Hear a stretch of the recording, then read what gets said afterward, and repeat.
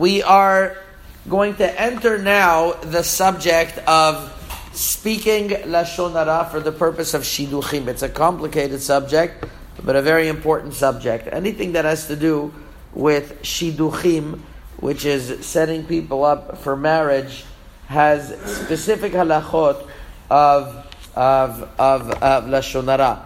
And here, the Sefer Zeh Shulchan complains on those who are so careful, are not careful at all, about speaking Lashon Hara about other people. But when it comes to Shidduchim, all of a sudden, they become big tzaddikim and they say, I don't want to speak anything. I don't want to speak Lashon Hara. And this is at the point where sometimes a person is obligated to speak. Not only is he allowed to speak in this case, however, we've mentioned several times that based on the pasuk, Lo ta'amod al dam re'echa, that you shouldn't stand in the way if you see your brother's blood being spilled. You shouldn't see your brother's blood being spilled. Right now, you know that he's going out with somebody who might have a serious problem. He's going to marry her. Or marry him. It's going to be a miserable life, maybe for both of them. You're obligated from not seeing your brother being into a perilous situation to speak Lashon Hara.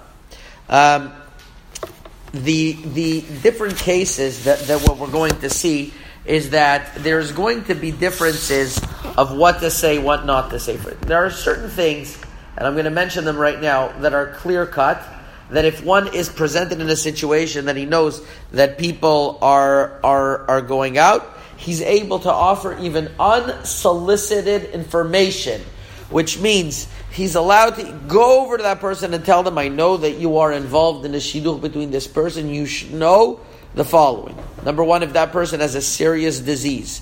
For example, Rav Moshe Sternbach in Tshuvot Ve'anagot speaks about if somebody in Chelek Aleph, Siman Taftaf Ayin Tet, speaks about if somebody has epilepsy.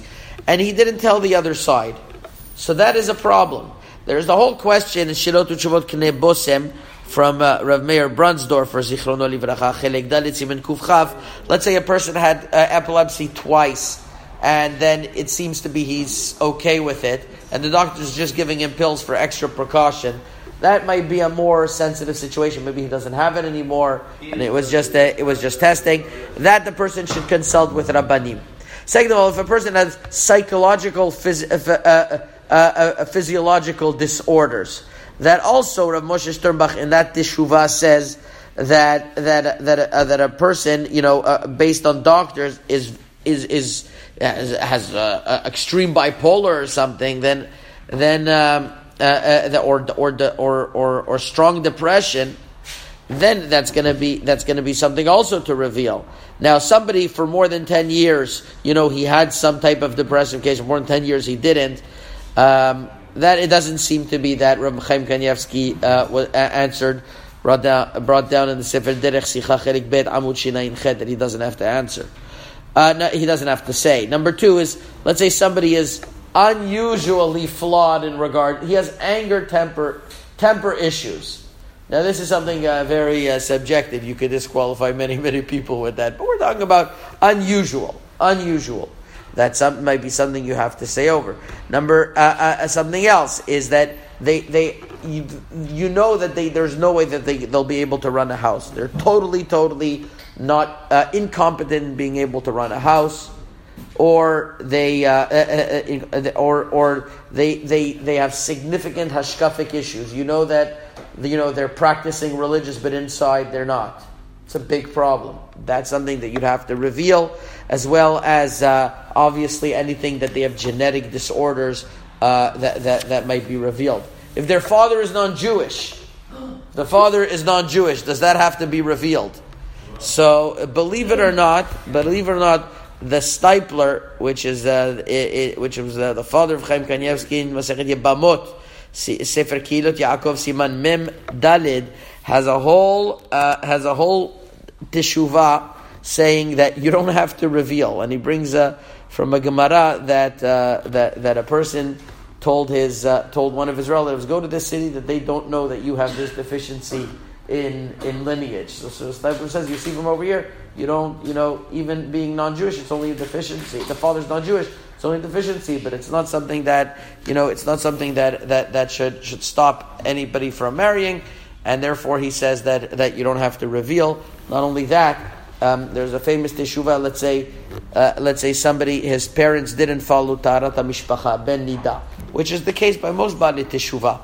So that's, said Moshe Feinstein, the fact that Ben Nida is only because somebody it could show up in the character. But if you see that this person had refined character and he worked on his midot, you see that midah overcame the other deficiency of Ben Nida, and therefore one does not have to reveal, especially if the family that that is asking knows that the person's a Baal Teshuvah, so they know it already. Yeah, so they know it in that case. In the case of the Steiker, that's only about the guy. What if the mother was a Jewish? You have to say it. Oh, of course. It's not Jewish. It's Jewish. Obviously, that's not a question. That's not a question. Only is reference to Shidduchim or in general? No, this is about Shidduchim only. Who do you care if the person's a Ben Nida? Okay, so then if they ask, that's something else. I'm talking about unsolicited information. Okay, Rabotai, that's already, we spoke a lot in regards to these details. There's a lot to discuss, and we'll continue tomorrow. Chazak u'baruch.